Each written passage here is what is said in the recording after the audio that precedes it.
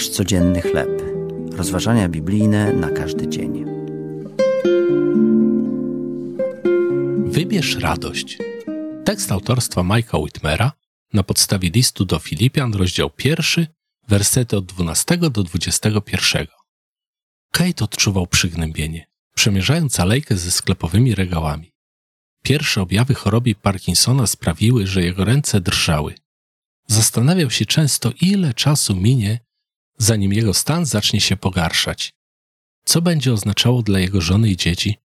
Ponury nastrój Kate'a przerwał nagle gromki śmiech chłopca, który, pomimo że był przykuty do wózka inwalidzkiego, tryskał radością.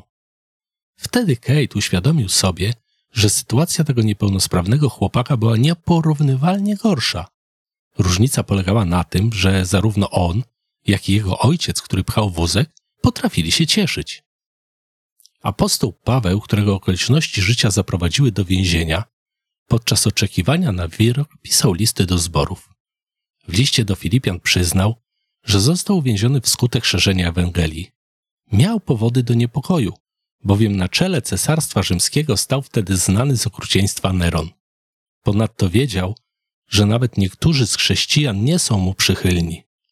Drudzy zaś głoszą Chrystusa skutliwości, nieszczerze, sądząc, że wzmogą przez to ucisk więzów moich. Paweł postanowił jednak uwielbiać Boga i cieszyć się. Radujcie się w Panu zawsze, powtarzam, radujcie się. Nasza aktualna sytuacja może wydawać się beznadziejna i ponura, ale Jezus jest przy nas i gwarantuje nam wspaniałą przyszłość.